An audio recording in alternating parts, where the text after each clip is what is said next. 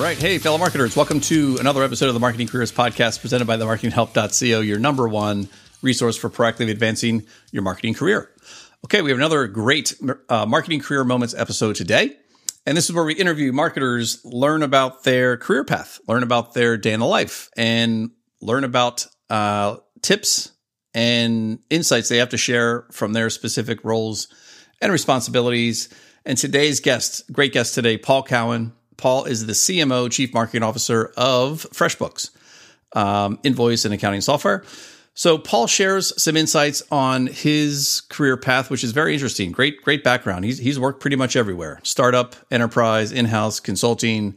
Talks about his learnings from each of those stops, but more importantly, how that helped him transition into a CMO role.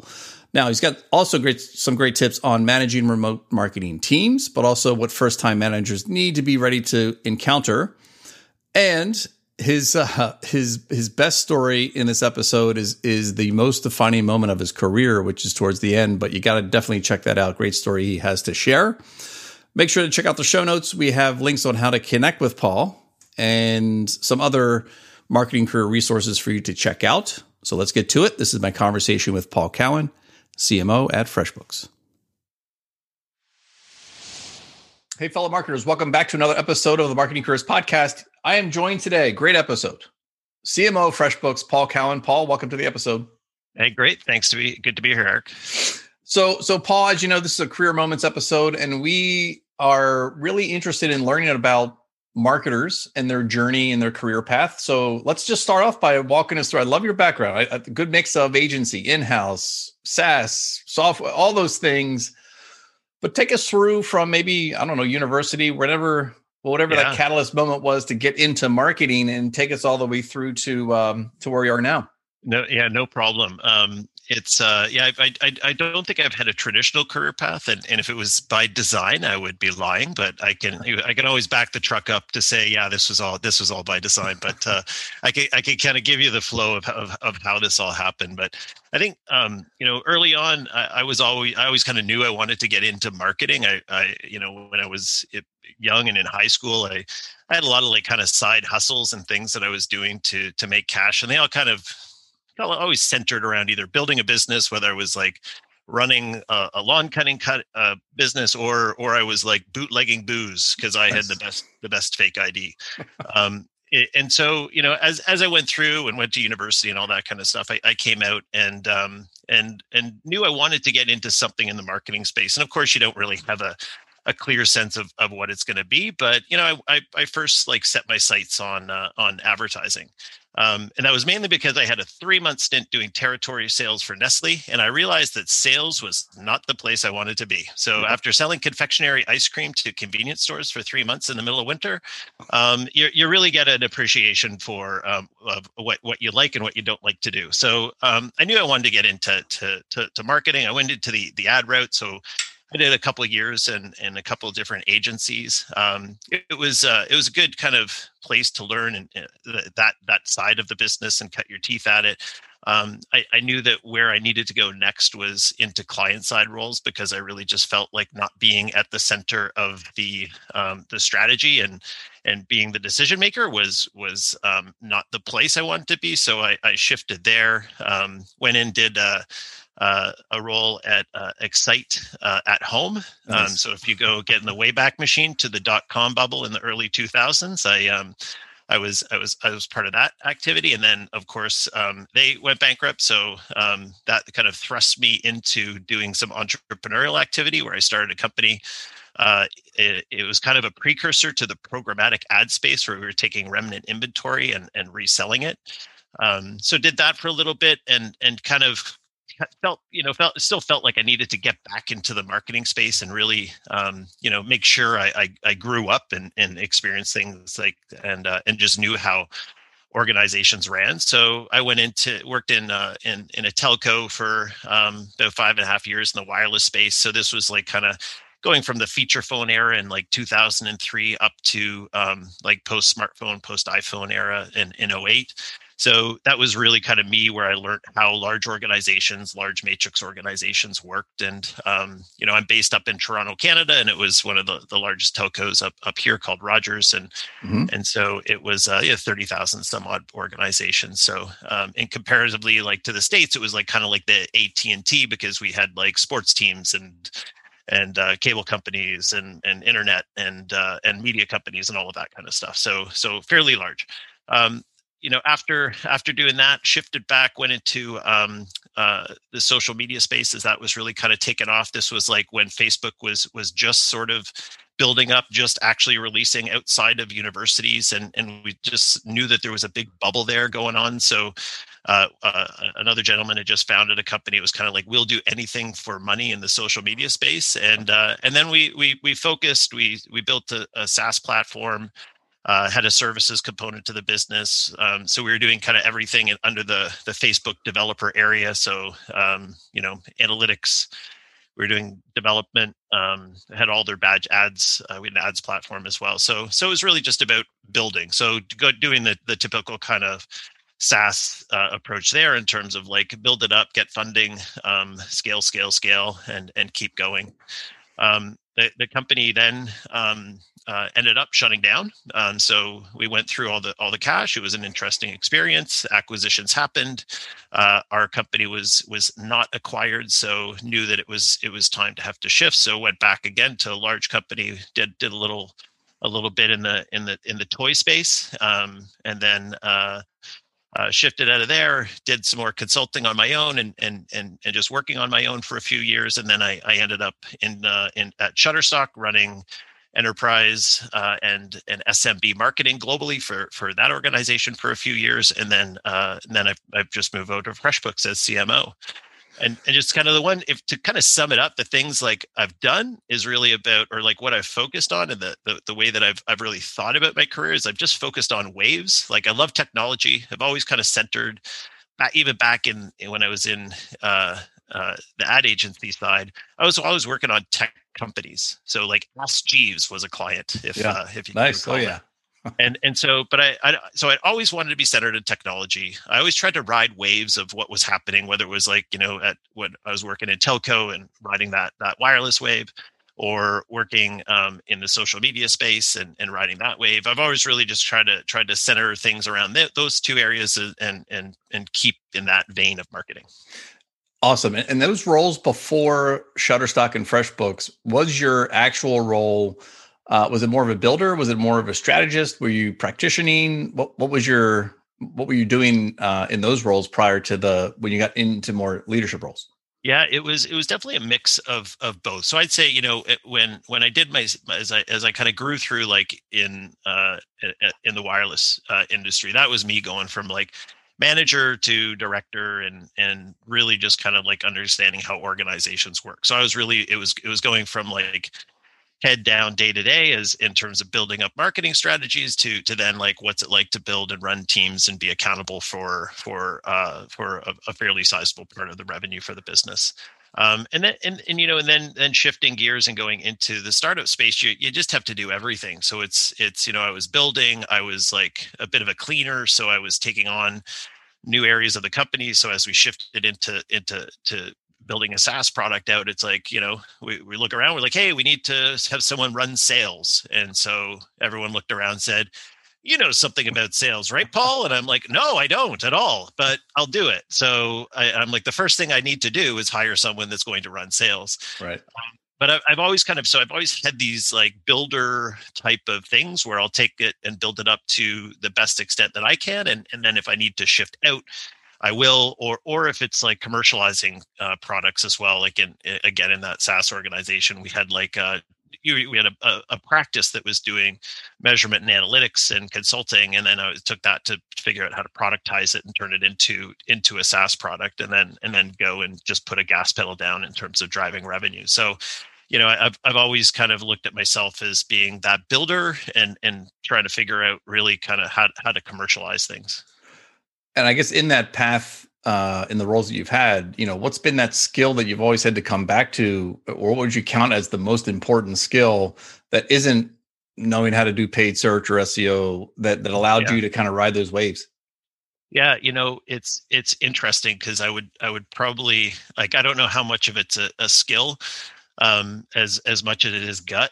Yeah. I think the times that I've really kind of relied and had a solid understanding of what we were in business to do and a solid understanding kind of the customer is when I've been successful. When I haven't been successful, it's been when I haven't actually listened to my gut. So one thing I missed, I started a food tech company called Feast.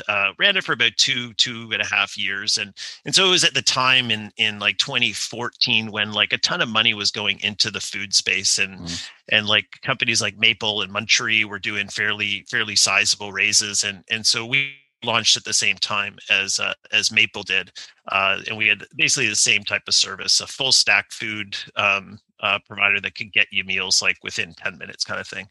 And so it was we had a big tech kind of platform, and it was actually a tough technology exercise just to match like demand with inventory with proximity of a rider or driver, and meeting the SLA that we wanted. Right. But then we had this whole like, so I was like super interested in that tech problem, but then we had this whole thing called the food side of the business, which I was like, yeah, I'd worked at a restaurant in university, but I knew nothing about it. And so we had hired a bunch of people to run that side of the business who were experts there, but they weren't tech people. And so I was always like, my gut was like, we're over investing in this or we're over investing in that, because you need to if you want to do food right, you need to make sure it's great. But I'm like, is there different models we could be taking to really kind of lower our costs and make sure we've got good product market fit before we over invest here? And my gut was telling me that, but I'm like, better listen to the experts. And then of course, like we were doing a couple million a month in revenue, but we weren't doing enough, or sorry, a couple 100,000 a month in revenue, but we weren't doing enough to really kind of to support the business. So yeah, it's really about like listening to your gut, and making sure you know what's going on. From a practical skill, it's data analysis. Mm-hmm. I graduated with philosophy and politics, so I probably wouldn't be the first person you peg as being one who loves to go deep into spreadsheets and understand what's going on. But I learned early in my career that just knowing the numbers and knowing what was happening in the business was incredibly important. And the more you knew, and the more you just were a sponge to soak up research, whether it's quant or qual, and get into the numbers in terms of performance, the more you're going to know about what is the appropriate decisions to make. And I was surprised with how few people actually did it.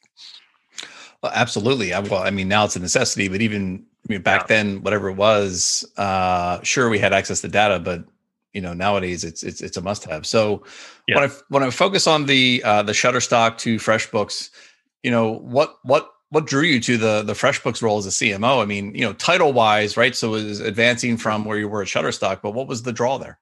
Yeah, so I was having a great time at Shutterstock. The company's doing well; it continues to do well. I've worked in a lot of founder run businesses. So even when I was in the telco, it was the founder, this guy Ted Rogers, was still very involved in the business. But and John Oringer, who is the founder of Shutterstock, he was still very involved in the business at the time. And I was loving what I was doing there. It was great. We were the company had never really done a whole bunch of enterprise marketing. We were building stuff. We were building the capabilities out. We were helping educate the sales team on how to do all of this stuff, and it was working. And then so I was really kind of like, I was focusing my effort on like, what's the next big thing, and what's the next big strategies that we should be looking at from a market standpoint, as well as I'm a marketer, so we were targeting marketers. So being a marketer that targets marketers it was kind of fun. But then I got a call about FreshBooks, and on my hit list of like the next thing to do was a CMO role, and I was like, I was reporting into New York when I was living in Toronto at when I was at Shutterstock, and so I was traveling a lot. Like I was, seeing the inside of planes more than I was my family. So that was, after 2 years, it was starting to get a little bit tiring. But my list was like SaaS-based company, Toronto, CMO job. And then FreshBooks called, SaaS-based company, CMO role in Toronto. And I'm like, great. And also I wanted something that was going to have a bit of a global remit. And so, the pitch was like, hey, we want to keep growing. We need to evolve the product and what we're doing. Um, do you want to be a part of this big growth machine?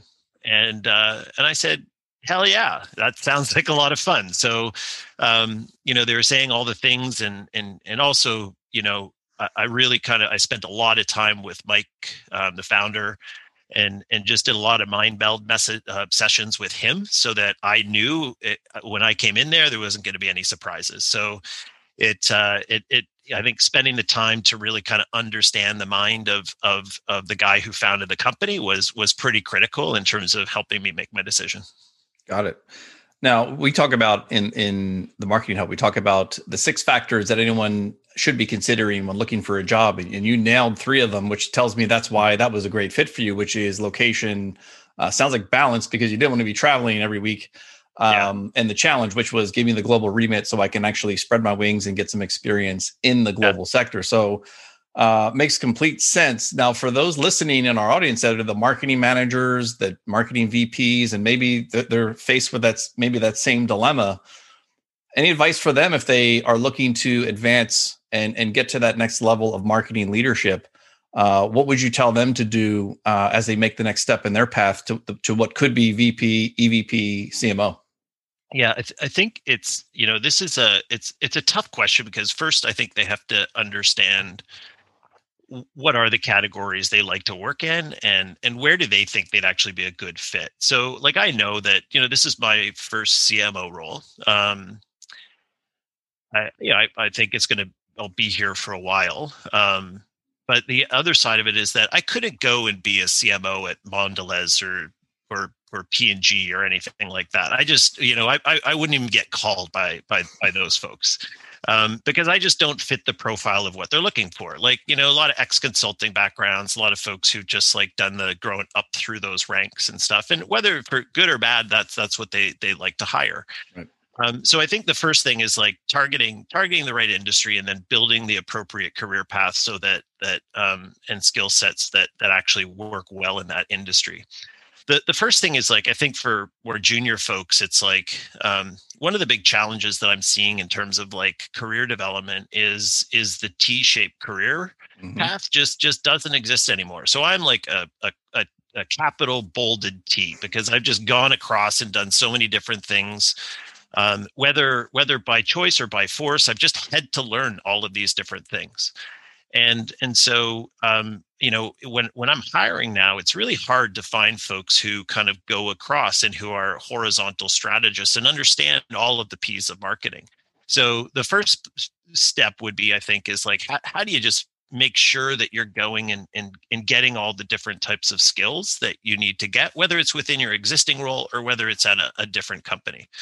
So I think that's like the first thing, and then making sure, like, as you're kind of growing that T, like having that focus on that next thing. Because like I knew that, okay, great, like I to be hired at FreshBooks, like I was doing global. I've actually done a ton of global work from like the 2008 to now. So I had like global job when I was building a SaaS company, and even the clients we're working on were all global in nature.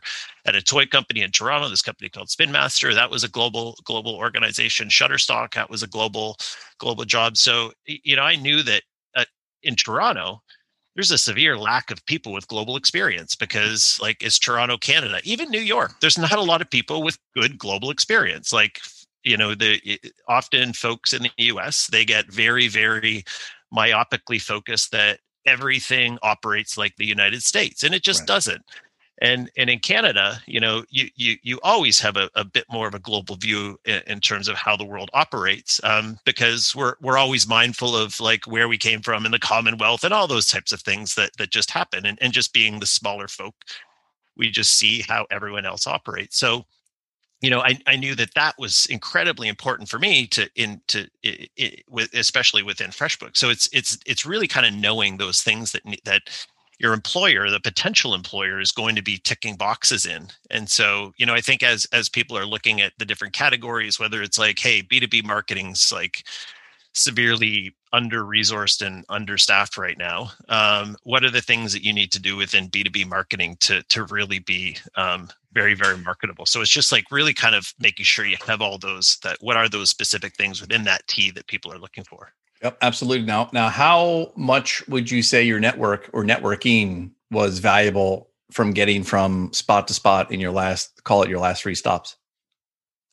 Incredibly important. So, I mean, interestingly, FreshBooks, being a Toronto-based company and having a fairly large network, I didn't know very many people at the company. Right. I knew a bunch of people in my network knew everybody and like knew the founders or played like ultimate frisbee with them or knew them in university or high school or something like that. But my network actually wasn't the thing that got me into the job.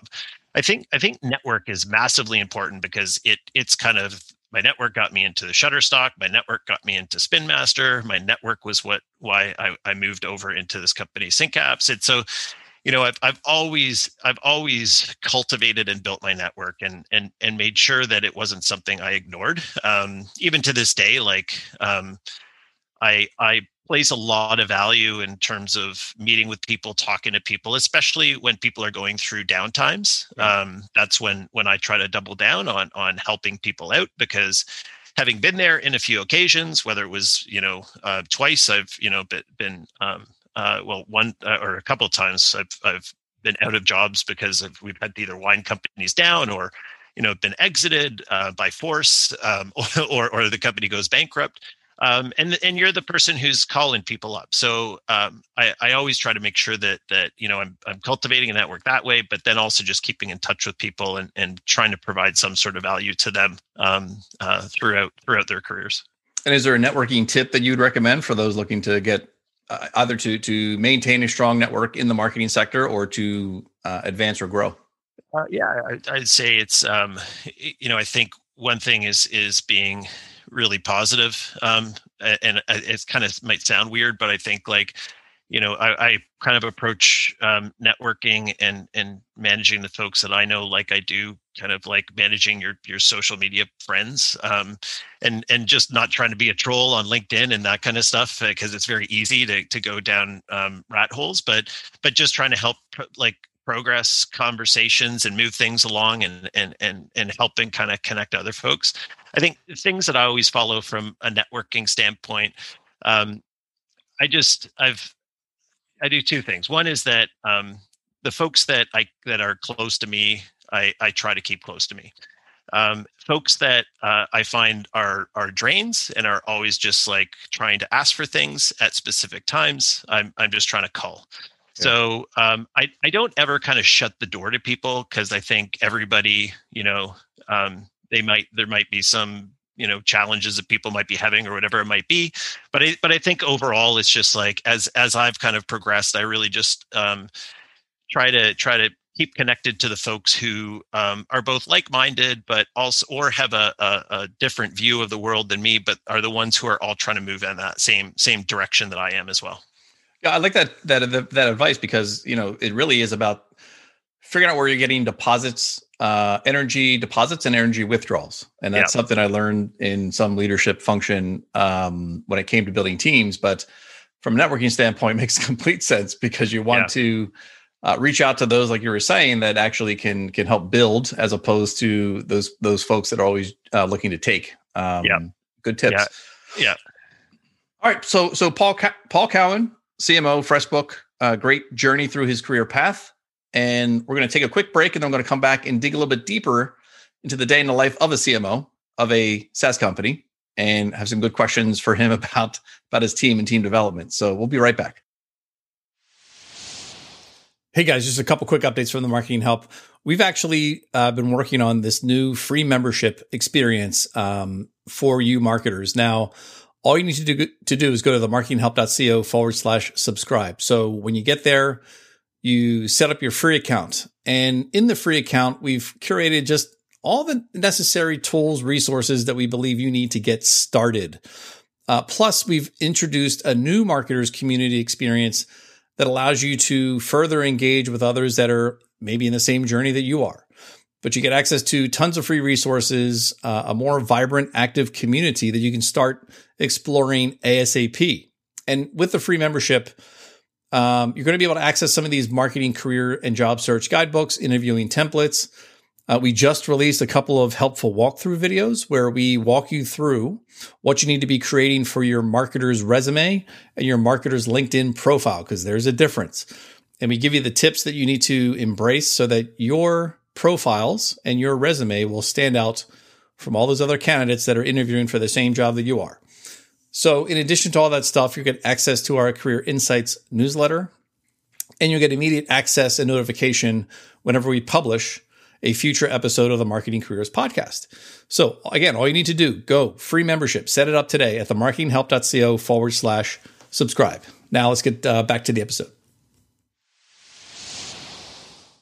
All right, and we're back here with Paul Cowan, CMO at FreshBooks. And let's take a deep dive into the day in the life of your role, Paul, CMO at FreshBooks. I mean, walk us through, it used to be 9 to 5. I think everyone's not into that vein anymore, but when you're on the clock, so to speak, what does your day in the life look like at a CMO level? I imagine there's a balance between on the business, in the business. Maybe walk us through how that stretches out over the course of, I guess, 7 days. Yeah, for sure. So, I definitely like to have structure to my week. I think, especially right now, it's really important just to make sure that we're that we have kind of these blocks. One thing I also hold very, very dear is blocks of time. Mm-hmm. And so one thing I do throughout my week is to block periods of time for me to have working time. Or just actual eating time, or actually getting outside and walking time to clear the head, because it's very easy, especially now when you're commuting a floor or two, to lose sight of that. But usually I start. FreshBooks has an interesting culture. We're not like a crazy early culture like a lot of kind of technology companies. So I like to start early. I'm up kind of at 5, and either we'll kind of work out or get something like that in. And then I'll do an hour or two of just kind of like looking at the numbers or kind of like picking up on specific types of, what I would look at as being more like passion projects, which may be something at like reviewing copy on product pages, or just really kind of looking at or like researching specific companies or things of that nature. So, but the first thing that I'll do religiously is like just look at the numbers, look at how things have been actually trending, how our gross ads are tracking, how many customers did we lose, is our ARPU on track for what we are looking at trying to achieve. And just spending my time there. I try to kind of stack like Monday and Tuesday with like more of the planning type meetings or go to market meetings. So we every Monday we have a go to market excellence meeting. So we're reviewing everything we're doing from in terms of all of our go to markets, just to make sure, one, that the organization is aware of what's going on across all of our leaders, and this is both within and outside of marketing. So sales and data ops and product and all of those teams know what's happening, and just kind of do our weekly check-ins on that front. I kind of then Tuesday is fairly similar, where we have like other readouts from other kind of other departments, and we walk through that. But my day is pretty much structured the same, where kind of I go through, and my mornings are generally filled with like what I try to keep as like either strategy and planning type of meetings, so that if I'm fresh off the numbers, we just kind of go with it. We have a couple weekly KPI meetings that we run on Tuesdays, and then usually Tuesday afternoons, I'm lucky because I've got a bi-weekly exec management meeting, and so because it's bi-weekly, it runs for an hour and a half, and after it, I usually hold an hour. Yep. And so on the off weeks, I just block the entire time to just have as working time. And more often than not, 90% of the time it gets booked up, but the off occasion, I will have some good hold times to actually just do some work, some thinking. And that's like my real kind of stretch during the week to be able to do stuff. The remainder of the week is kind of interesting because, again, like Wednesdays, like our like we have, again, a bunch of kind of working cross-functional meetings where we have some challenge areas. just like cross organizational understanding of our segments that we're going after and how we operationalize against everything. So we do some cross functional meetings, a lot of product meetings where we're just like looking at the overall kind of platform experience and that kind of stuff. And then like my Thursday is always like a crazy one-on-one day. I have no idea why. It just ends up where that's the day where I go through all of my one-on-ones with the team. So I do my directs, but then I also do skip levels and multiple skip levels. So every quarter I go through like 3 cohorts of our team. We've got about 60 people in the marketing team. And so I try to get some face time with all of them just to hear like what's going on and how things are going in their day to day. And then luckily, like my Fridays, I keep my Friday afternoon clear, and for whatever reason, it just doesn't get booked over top of, and it's absolute bliss, and it's just required again. Like so, I have like that Tuesday and Friday afternoon just for working time and being able to do stuff. So it's like the pattern of the week. Like I always just kind of look at like early in the week as being like strategy and planning and thinking, and then the later part of the week is really kind of about like team connection, making sure that hearing things that are going on, making sure I've got my finger on the pulse of the why things might be happening. So after we're doing like our heady strategy and planning and looking at the numbers and everything, really starting to understand like, okay, what are the real things that are getting in the way of us actually executing this thing, whether it's people, processes, just, the ways that we're shooting ourselves in the foot, or just big structural problems that we may have to be able to execute the way we need to. Got it. And I like the way that you have that. I think back to my calendar when I was a CMO, and it was that Tuesday, it was 8 to 11 in the morning was the on the business, get my head around what was going on early in the week so that you could ideally pivot if needed during the rest of the week. But when it comes to your direct reports, so you talked about the one-on-ones on Thursday, direct reports. Do you follow the rule of thumb, no more than 7 people, or how many do you have as a direct report?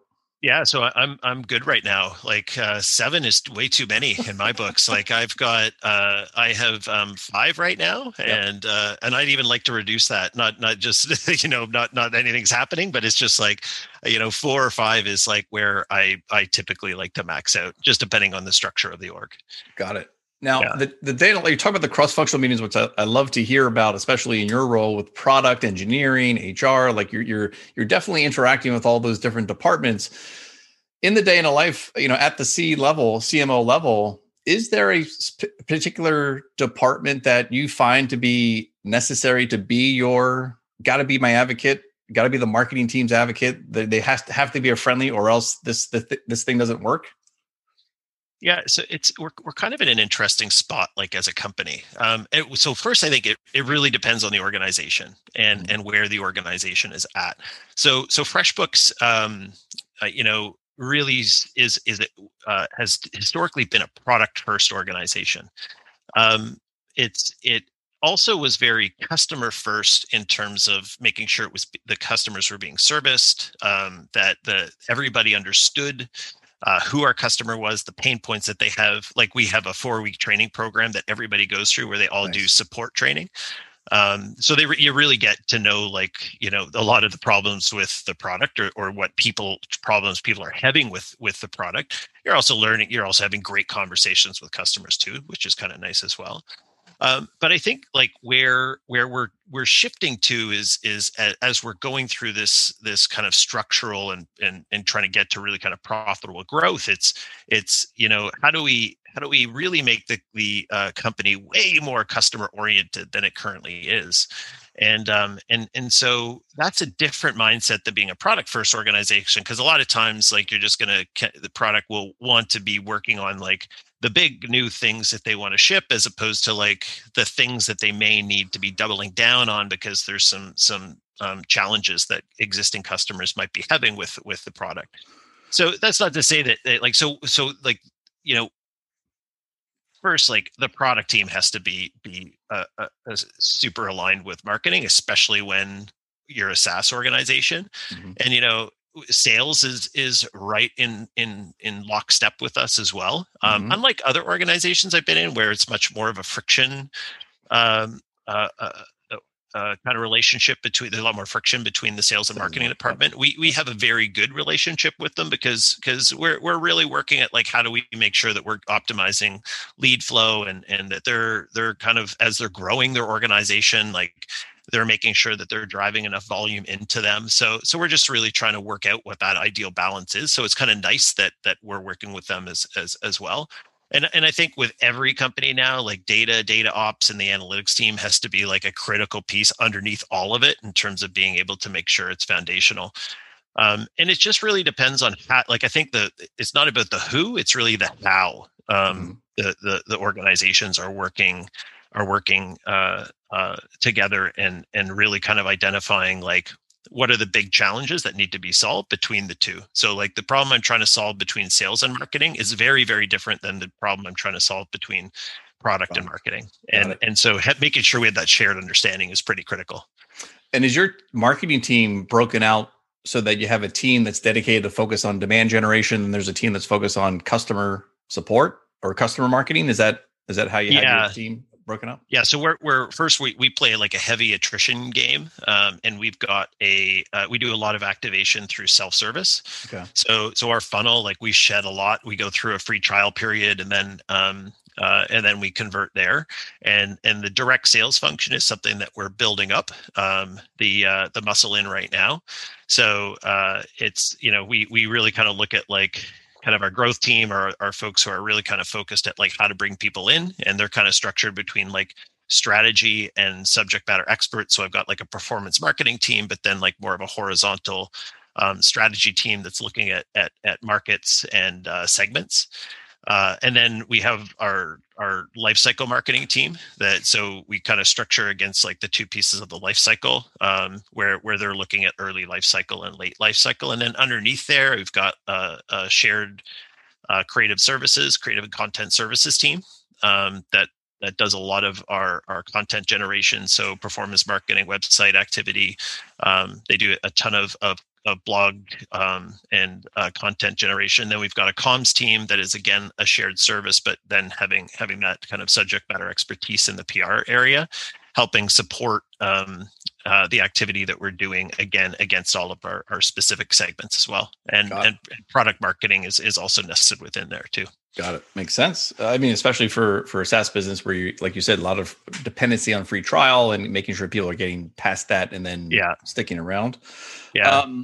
So let's focus on the team, right? So since COVID, how has that impacted your, I call it your management style? If it was, I mean, you've been there for a little over a year, so maybe you just started getting comfortable, maybe in person. Now you're managing from a virtual standpoint. How has it impacted, if any, your management style? It's definitely challenging. I think from a total company perspective, we're trying to figure out like how do we make sure that we're keeping culture alive and that we have the rituals and the cultural milestones that we had as an organization before. A lot of them were based on events that we would run for the company, and so we've been trying to shift those events to full digital formats, but then also create new touchstones as well. The style in terms of, or the approach that we have to take now, like there's no silver bullet on it. It's trying to get people engaged, trying to understand how they're feeling, what they're thinking. Like, a lot of people, someone's just down in the dumps because they've got COVID drag. It's the end of February. They're tired of being inside. It's cold out. Like it's really hard just to kind of get that understanding of just like what's driving people and motivating people. So I think the approach has really just been really oscillating between like trying to be super energetic and keeping people pumped up to then like, hey, we might be behind on something, so now I have to be a hard ass to moving over to being like, hey, great, like let me be the empathetic kind of builder and support you through these things. So it's just trying to like shift on gears and try to understand like what is it and where people are at as well, just to make sure that we can adjust to the people of the org, what's happening and just external climate and stuff like that as well. And for marketing leaders out there that are facing the same challenge of getting that team motivated that is now virtual and dealing with all the COVID drag and the Zoom fatigue. Do you have a tip, a secret when it comes to motivating your team? Do what you can control. It's, I think uh, last summer, when we had a global pandemic, we had a lot of activity happening around Black Lives Matter, which was creating a lot of drag in the organization, or just strange feelings within the organization. Yeah. Really, like it's really hard. And as an organization, what's our role, and what can we actually influence, and what are the boundaries that we have? Because we've definitely stretched those boundaries, and we've gone into different places that never seen organizations go into before. So I think part of it is really just like focus first on what you can control. Yep. And when, like, yes, you can motivate your team, you can run different types of events to try to get things going, and it's really just about like trial and error on how to do them. Like, gone are the days of a brainstorm session with a whiteboard. So how do you do it? Doing it on Zoom just will never work as well.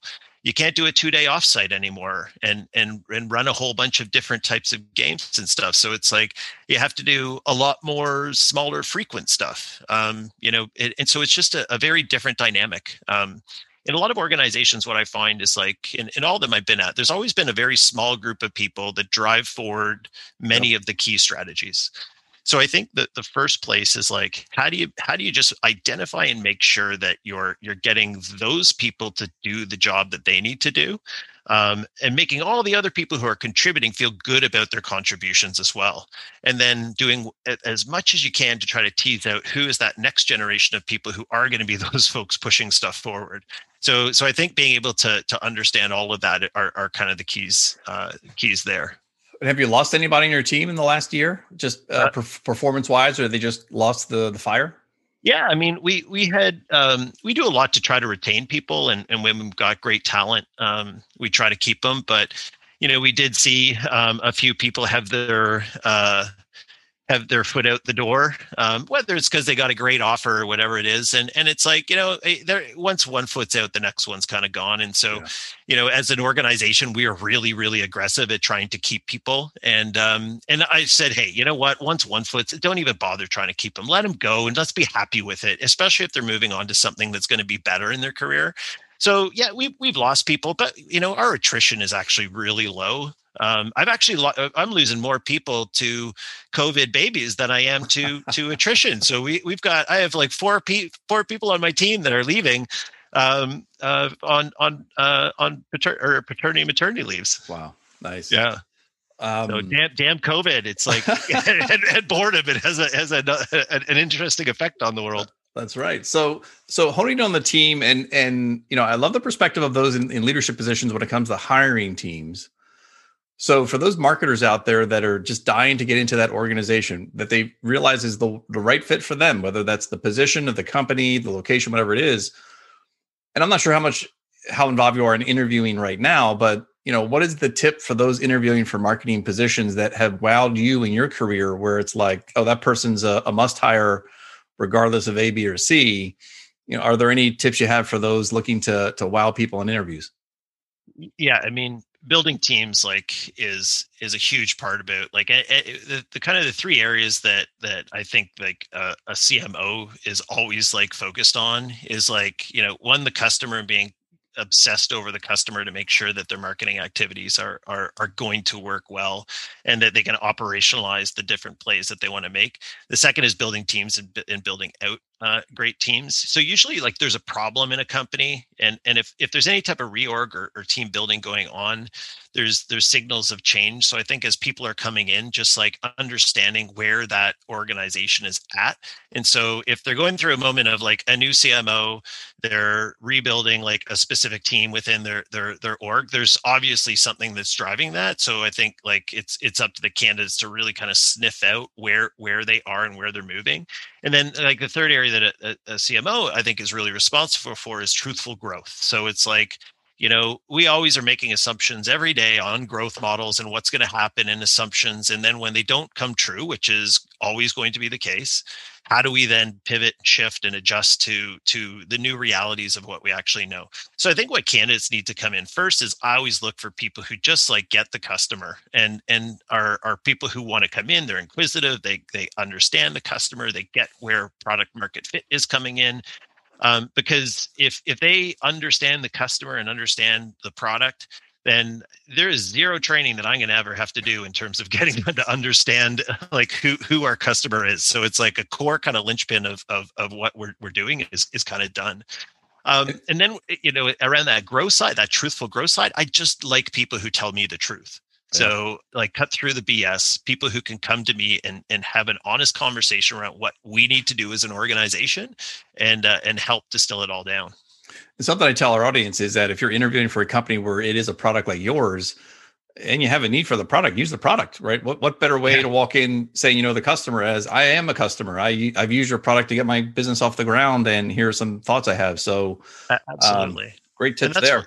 And that's why I was attracted to the organization was because I've started my own business and I've run my own company. So I fit one of our personas. So, or two of our personas. And so it's the kind of thing where it's like, hey, I get it. And I know what we're talking about here. And just making sure we get more people like that is critical. One of the other kind of pieces of advice, I got this kind of early on in my career. And it's always resonated with me. It doesn't always resonate with other people though, but it's it's be brief, be smart, and be gone. And so it's, I've always just tried to follow that where, less is more when writing things down, when trying to articulate a strategy. We all love to read very, very copy intense 50-page PowerPoints or slide decks, but sometimes it's really good to get it down into one. Being brief, just being smart with your strategies and making sure that I think part of that difficulty in being brief has to be you're smart. So it's really, really tough to distill down tough, complex things into bite-sized chunks. And being gone, it's it's the faster we can move things along, especially right now. Like if I can eliminate meetings out of my calendar, cut things from 1 hour to 15 minutes. And just moving on is one of the key things that I really try to instill into people. Very nice. So last question here as a wrap up is just when you think about your entire career before you started to where you are now, what has been the most impactful career moment that you can point to that says that was the thing that helped me either be the catalyst to open my eyes or be the thing that inspired me to get to where I am today? Yeah, that's an interesting one. It's there's so many moments in my career that I could go back to. I think the one that I had that's always kind of stuck with me was when I first started at this company, Rogers Communications. So big company, 10 billion in revenue or so, and the president and CEO of the company was very involved in the business, and so I had to present to him a big program that was optimizing media across all of the different operating companies in the organization, and so I was working with agencies and other vendors and partners, and so my boss was the SVP of convergence marketing at the time, and so I took him. It's like binders of stuff and so we would go into his office and it was like a quarter of the entire size of the building. And he was up on the top floor. It was a big campus. It had 3 different buildings and stuff. And he had this gigantic, long, oak table and a fireplace at the end of it. And the thing must have been probably 20 feet long. And it was covered with stacks of paper 4 feet high. So we're at the end of the table at a little part that had a room for this giant binder. And there was notes and highlighter marks in it and all this kind of stuff. And so he's complaining about some of the stuff and the allocations that we were recommending. And of course we're mandated or legislated by a governing body in terms of how we could do all this stuff. And so, he's him and my boss, Tom, are in an argument and he's like, Tom, God damn it. I don't like this stuff and what you're being told to do. And Tom's like, he's like, well, Ted, I'm a lawyer and I know that what they're saying is da da da da da da da. And Ted goes back to Tom, I'm a lawyer too, and blah blah blah. And I'm like, hey, I'm not a lawyer. I consulted with 9 of them on these recommendations, and I'm like, this is what the law is. He's like, well, God damn it, just change the law. And I'm like, oh, okay, that wasn't like. It wasn't a plan that I thought of, but I'm not the billionaire in the room. So it's always been one of those things that kind of sticks with me, because I'm like, it's just about like how you get like beyond things. And it's like, if the laws of nature aren't working with you, change the laws of nature. If the rules aren't working for you, change the rules. So I think with a lot of us get really kind of stuck in like the way a company operates, or so-and-so is going to be a blocker because of these reasons. And it's like, let's just find all the workarounds around these things and figure out how to like zag when the rest of the company is zigging, or change the way the company operates if we don't like what's actually happening. So I think it's always like bringing a different and fresh perspective on how to actually do things, and not really just get stuck in the politics or the way things have always been done. I love it. And I think that ties back earlier. You were talking about the mindset you need to have, or that you had along your career, which was like, have the solution mindset, right? Go in there with an answer and not a problem. Great stuff, Paul. That this has been extremely valuable. Great insights. Anything we need to know about what's going on at FreshBooks? Well, if I just say, I'll do a shameless plug. If you're starting a business, or if you're a freelancer, check out the platform. Or if you're running an agency, we're perfect for folks in the marketing space. So, but yeah, just check it out. I'd love any feedback. People can always just like take a spin and a tour of the product, and they can find me on Twitter at like Cowan PKC, or on LinkedIn, and just send me a note. Let me know what you think.